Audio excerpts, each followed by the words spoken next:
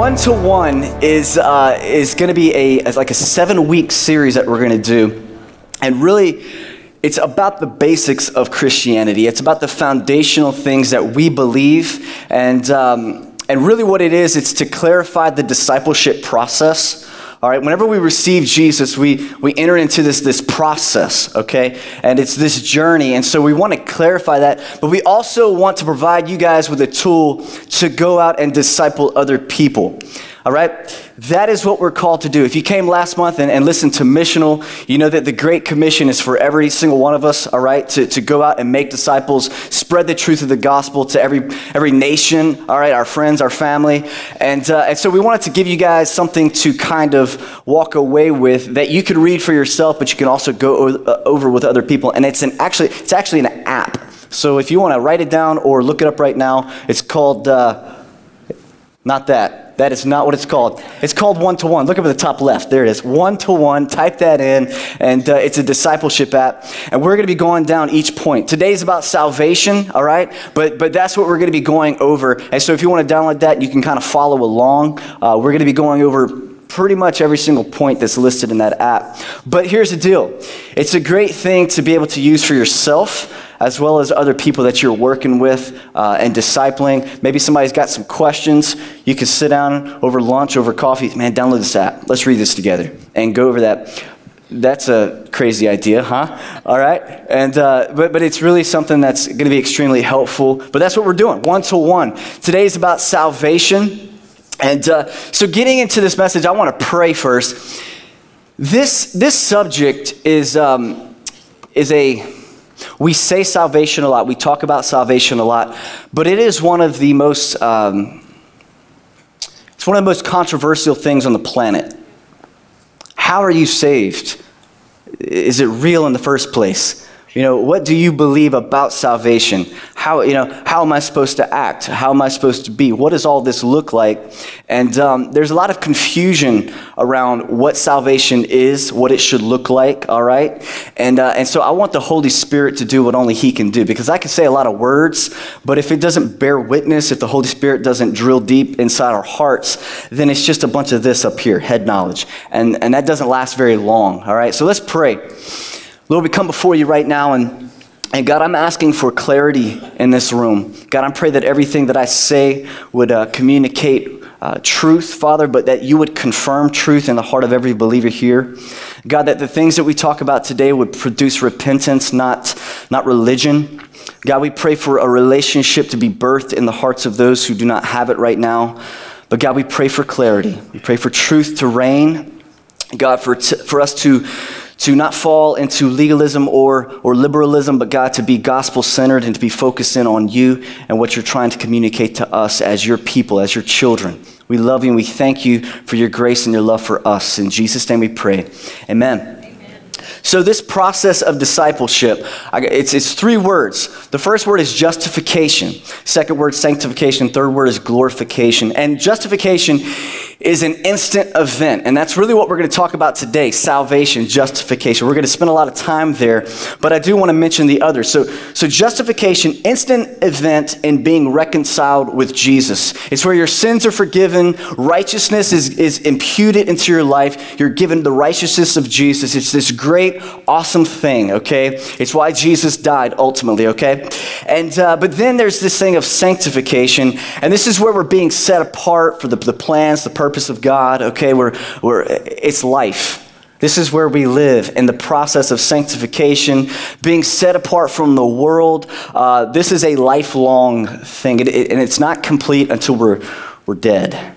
So if you think that it gets any easier, welcome to Christianity. You know, this is it, man. We are being sanctified by the Holy Spirit. And then glorification is one day whenever the dead in Christ rise, and that somehow, some way that's going to, just go read your Bible about that one, all right? We don't know what that's going to look like exactly except for what we read in the Bible. But today we're going to spend a lot of time on justification, like I said. And I want to kind of delineate between justification and sanctification.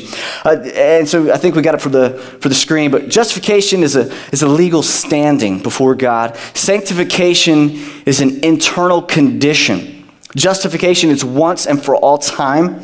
Sanctification is continuous throughout life. Justification is entirely God's work, which is huge to realize that. We're going to spend a lot of time talking about that today. Sanctification is where we cooperate. We co-labor together with God. Justification is perfected in this life. Sanctification is not perfected in this life, all right? Justification is the same in all Christians. That's what I love about it. We're all in the same exact playing field like we talked about a while ago. Sanctification is greater in some than in others. Sanctification looks different for other people. Again, greater levels of sanctification doesn't mean greater levels of salvation or justification. It just means that maybe you're progressing a little bit differently than somebody else around you, okay? And so there's a lot of misunderstanding about this, and there's where a lot of people fall into abusing God's grace, which is, hey, I'm good. I said a prayer one time when I was like 8, and I haven't lived according to anything that's in Scripture whatsoever, but I'm justified. I said that prayer. And this is where men have fought for centuries about, losing salvation and all this kind of stuff. And honestly, there is no perfect answer, and I'm not going to offer you a perfect answer. I feel that if we're trying to find that line personally, that maybe we're on the wrong road in the first place. If I'm trying to see how far from God I can live, but yet still be justified, I don't know. I think that's kind of a wrong. Maybe the faith isn't working properly. Okay, and so there is definitely a warning in the Bible about abusing God's grace, and so that's something that we have to definitely prayerfully approach in our individual lives. But justification, I want to read in 2 Corinthians 5, 17 and 18. It says, "Therefore, if anyone is in Christ, he is a new creation. The old has passed away. Behold, the new has come. All this is from God, who through Christ reconciled us to himself and gave us the ministry of reconciliation." So we're a new creation. Once we receive Jesus, we're a new creation. It's a fresh start. And that's great news, right?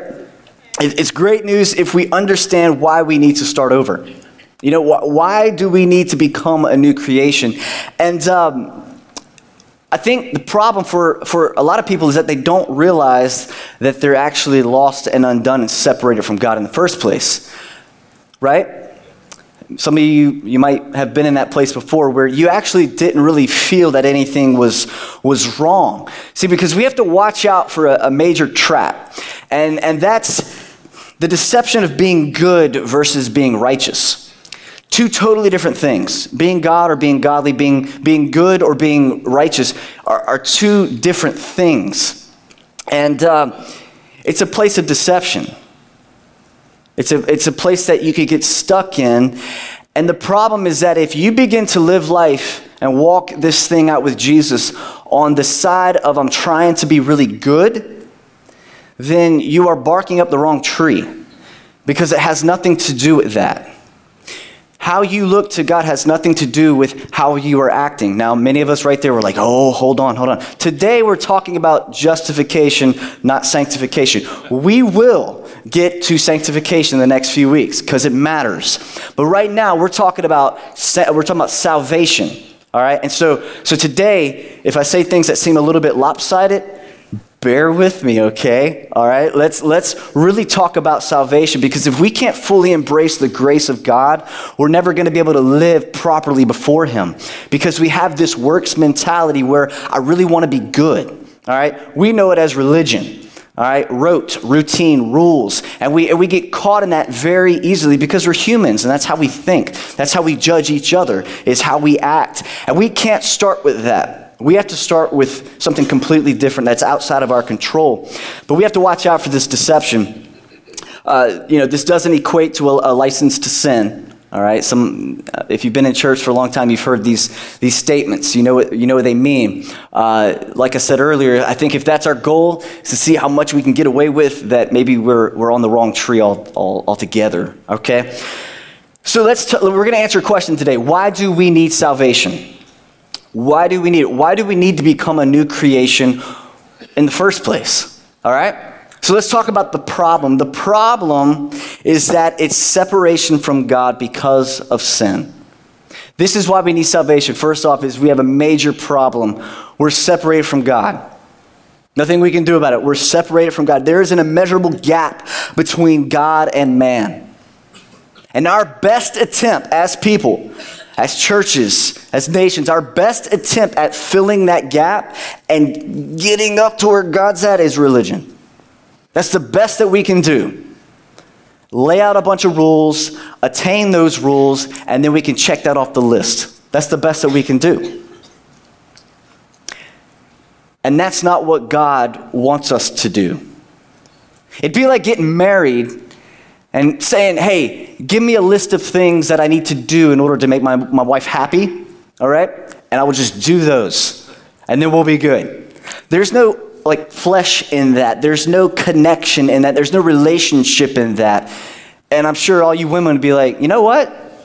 If that's how you feel about it, then fine. You know what I'm saying? That's how you react. But man, it comes to Jesus and it comes to God, and yet we have this feel that I'm just going to do a bunch of stuff and then I'm okay.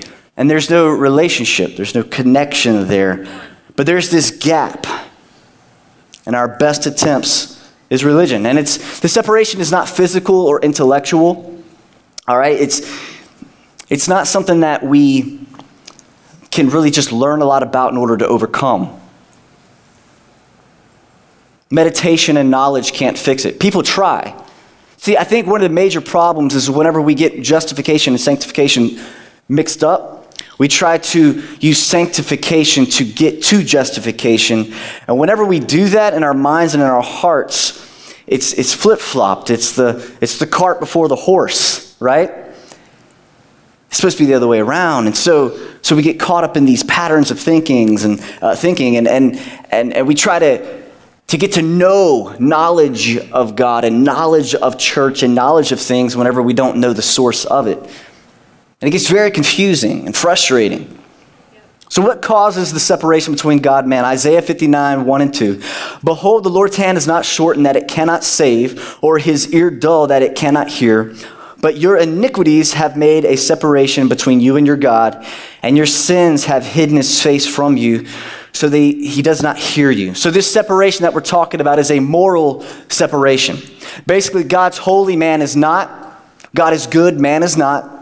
God is just, man is not. And there's nothing that we can do to change that. There's no level of effort that is going to close that gap anymore. There's nothing. It's just the way it is. And so all men have sinned, therefore all are eternally separated from God. Now, whenever we say separated from God, right now on this earth, we mean one thing. But whenever we say eternally separated from God, that's where we mean hell.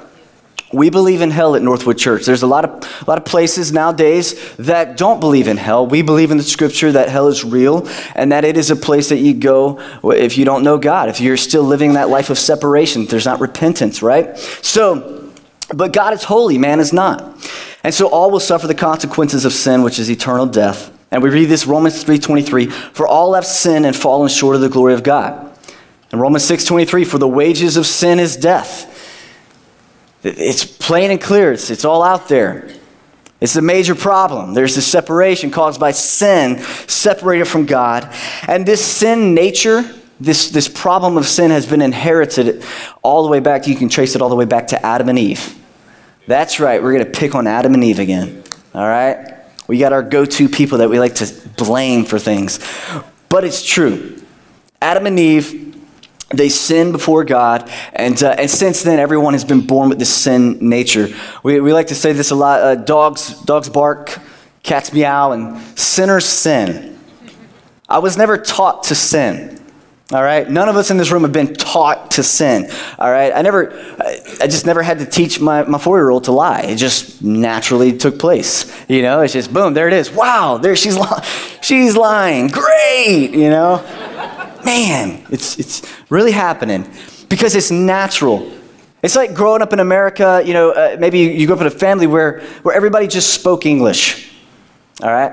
I had to kind of revert out of that because I know not everybody just grew up in an English home. But I grew up in a place where there's just English. Everybody spoke English. I didn't have to try to learn English. I mean, yes, eventually I did. But, you know, I just grew up in it, man. I just knew how to speak English. My little girl, she just speaks English. A lot of times it's really messed up. She made up a word the other day. She said it, and it rhymed with something else that was really bad. And so we were like, what are you trying to say? And it ended up being a completely different word, but it was like, But I didn't have to teach her English. It naturally was there. And we don't have to be taught the language of sin. It's just there. It's just natural because it got passed down generation after generation from Adam. Psalm 51:5. Behold, I was brought forth in a state of iniquity. My mother was sinful, who conceived me, and I too am sinful. It's just the way it is. We're just born into this separation. That's the problem. So with that, what's the solution? Let's spend more time talking about the solution than the problem, right? Yes. The solution, the short answer is Jesus. And everybody knew that, right? And we were in church. What's the solution, Jesus? Back to Sunday school. Read your Bible and pray more. It's just what you're supposed to do. But we're gonna open this up a little bit. Jesus as our sacrifice and our substitution. See, the justice of God demands a sacrifice for man's sin. God is just, he's holy. So there's this sin problem, and God's justice demands a payment for it. There must be something that takes place to pay for that. And ultimately, Jesus became that sacrifice and paid that penalty for the sin at the cross. But if we go back, and I tell you one thing I love to do is look at the first mention of something in the Bible. Yes. The first mention of a sacrifice. And again, we go back to Adam and Eve, where we see what happens. Adam and Eve, it says some really strange things about how they lived life before sin entered the world. They would walk in the garden naked. That's weird right there. Done. Weird enough story already. But they would walk with God. They would commune and fellowship with God. And I can't comprehend that right there. There was just this total openness. And there was total innocence. And then the story, the serpent, the devil slurs on up, right? And then he convinces them to take a bite of the fruit of the knowledge of the tree of the knowledge of the good and evil. And at that moment, something happened. And there's this place where you see Adam and Eve, they're shameful and they go and they hide in the garden. And you know how with your kids, whenever you hear them say something that you're like, I didn't teach you that. I didn't tell you. Where did you hear that from? This is what happens. Adam and Eve, Adam says, we knew we were naked and we wanted to hide from you. And God's like, who told you this? Wait, that didn't come from me. Did you do what I said not to do? And there was instant shame. It's the first time we see it. There's shame. And you know what they did is they went and they made some clothes out of fig leaves to try to cover up their nakedness and cover up their shame. And of course, fig leaves, I'm sure, make horrible clothes. And so God, what he did is he took an animal. I would assume it's a lamb, but he took an animal, sacrifices it, takes the skin, makes clothes, and he places it on them, and he covers their shame. It's the first time we see something having to die in order to make a way for that shame and that sin to be covered. God didn't just leave them there naked and shameful. Immediately he went into action. And that's the first time we see this awesome picture of God saying, I don't want you to remain there. So then all through the Old Testament, we see that same pattern of sacrifice and blood being shed to pay for the sins of people. But then that wasn't good enough. It didn't really take care of the whole kit and caboodle. It didn't really like satisfy. And this is where we see Jesus come. God is holy, righteous, and just, and sin had to be punished. But since he is loving and compassionate, he did not want all of mankind to be eternally separated from him. So Jesus was the divine solution to this gap. He's it. He's the solution. Hebrews 9:26 and 28 through 28. For then he would have had to suffer repeatedly since the foundation of the world. But as it is, he has appeared once and for all at the end of the ages to put away sin by the sacrifice of himself. And just as it is appointed for man to die once, and after that comes judgment, so Christ, having been offered once to bear the sins of many, will appear a second time, not to deal with sin, but to save those who are eagerly waiting for him. Thank God for the sacrifice of Jesus. And also for the substitution that took place. We call this the great exchange. Because at the cross, some things happen that we need to say. He took our place and our punishment, right?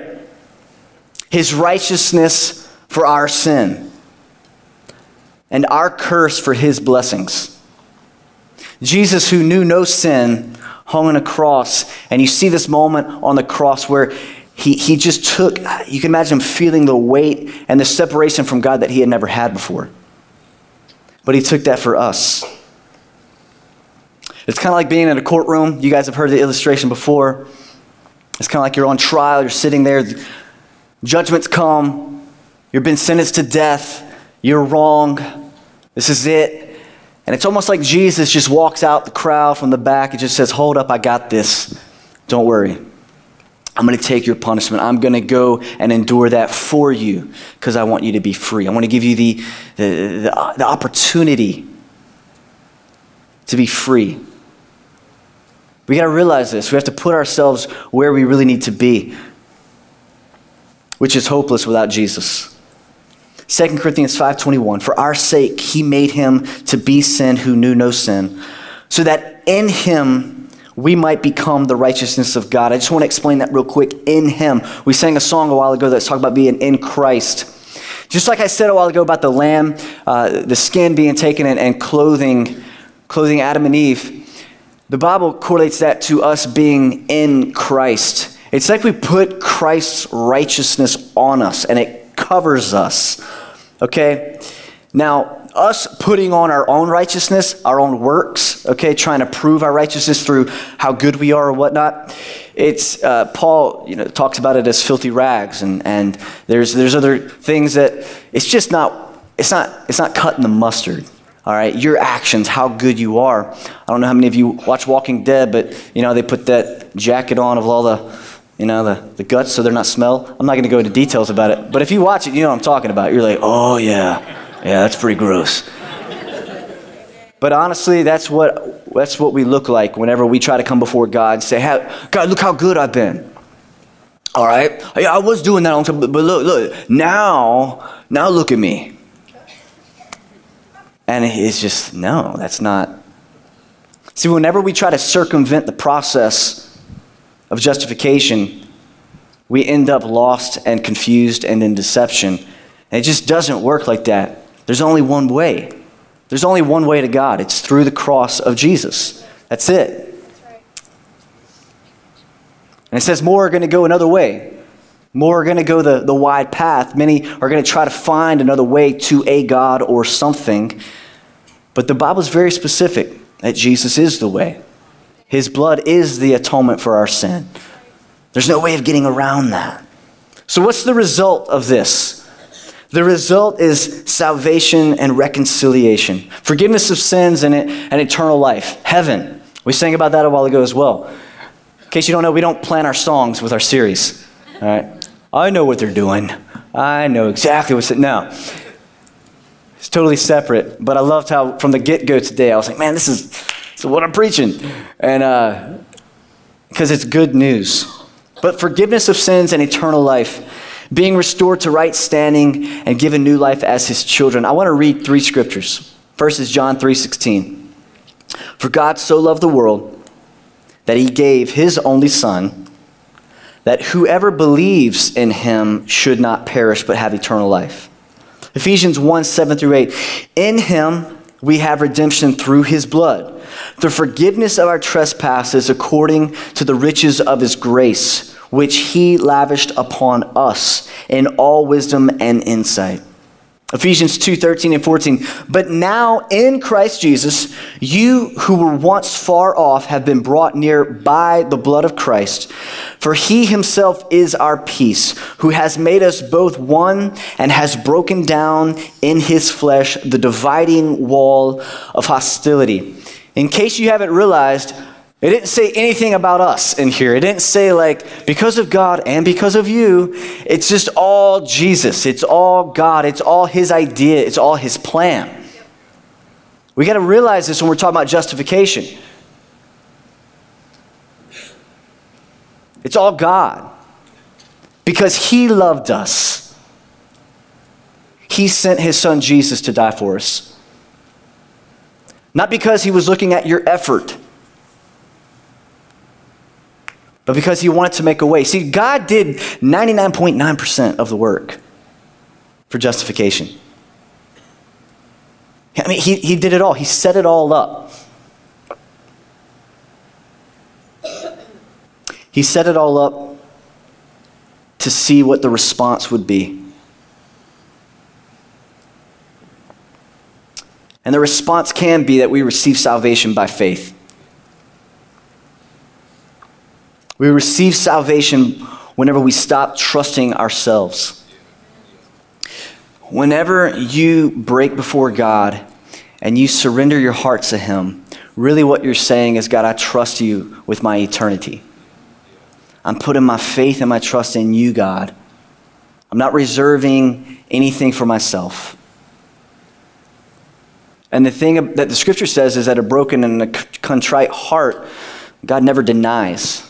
He sees that sincerity, and this great thing happens. Salvation. Romans 10, 9 and 10. Because if you confess with your mouth that Jesus is Lord and believe in your heart that God raised him from the dead, you'll be saved. For with the heart one believes and is justified, and with the mouth one confesses and is saved. Ephesians 2, 8 through 9. This is a big verse. This wraps everything up. For by grace you have been saved through faith. By grace you have been saved through faith. And this is not your own doing. It is the gift of God, not a result of works. Because guess what? If it was because of our works, we would be prideful and boast about it. Y'all know it. Amen. Let's be honest. But because it isn't because of our works, no man can boast. I love the church. It doesn't matter how much money you make. It doesn't matter how prestigious you are. When we come together, even playing field. Because whenever we all realize the state of our nature and the state of our life and the result without Jesus, pride immediately leaves. Spiritual pride can't be found. Because I don't look at somebody and point a finger with anger and hatred in my heart.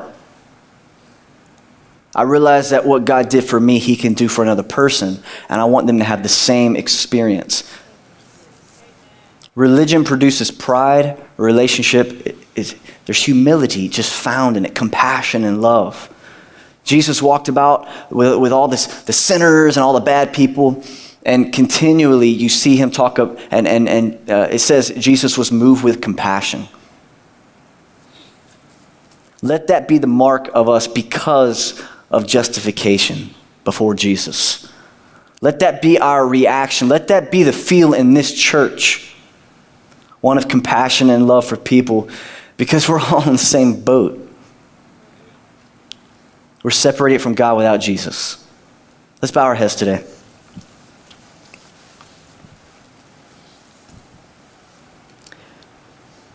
I want to give an opportunity for everyone in this room to receive salvation.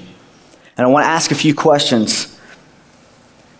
Number one, have you stopped trusting in yourself and started trusting in Christ alone for salvation? Have you had that moment where you truly said, God, I trust you? Where something just it changed on the inside? Have you turned away from sin? Have you turned away from all known sin? Have you confessed Jesus as the Lord and Master of your life? And are you willing to follow and obey him for the rest of your life? For some of you, this is your moment. This everything in your life has come to this moment.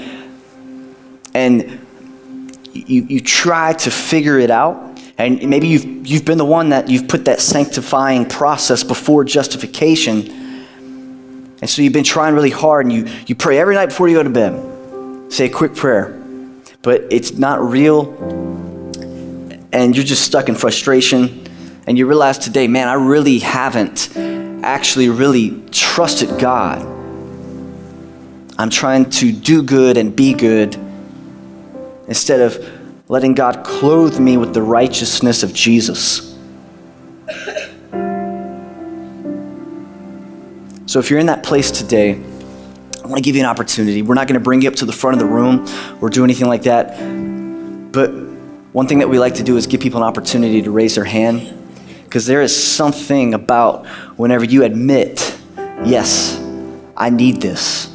I need to be justified through Christ. So right now, if that's you, I want to pray with you. If that's you, go ahead and lift up your hand right now.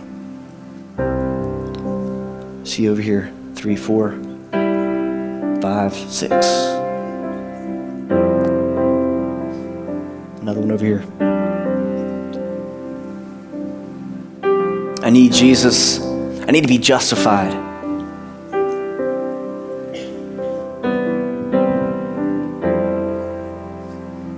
Amen. I'm going to pray for those who lifted their hand right now. Just agree with me as I say this prayer. Father, I come before you, separated from you by my sin. God, I recognize that today. And Jesus, I put my trust in you alone. God, I ask for you to forgive me of my sin. God, would you please not count that towards me anymore? Wipe my heart clean by your grace and your love. I receive the free gift of salvation right now. And God, I love you. I thank you for Jesus. Thank you for accepting me into your family and calling me your own. In Jesus' name, amen. Amen. Now look, before we close up, I want to talk to the rest of you. I want to talk just real quick about this trap that we spoke about. Because as we are Christians and as we are progressing in this walk, we can easily fall back into a religious mindset. We can easily fall back into I'm justified by my works, not by God's grace. Very easily. All right? Today we're talking about justification. And if we begin to live life like that, we will get caught in a religious mindset. It might not play out with other people. It'll play out in our prayers. It'll play out in how we read scripture. And instead of being convicting and redemptive, we begin to live a life of condemnation. And there's no good fruit out of that. So look, I want to encourage you. If you feel like maybe you've kind of gotten these wires crossed, begin to seek God. Begin to pray that He would recalibrate your heart and your mind to read scripture from a pure standpoint through the blood of Jesus, not your own. All right? Not your own effort. It's very important.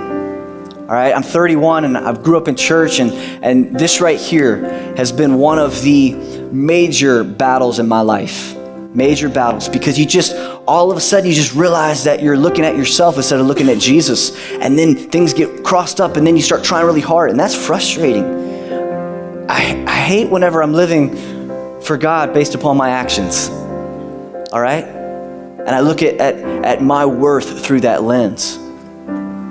Again, we're talking about justification today.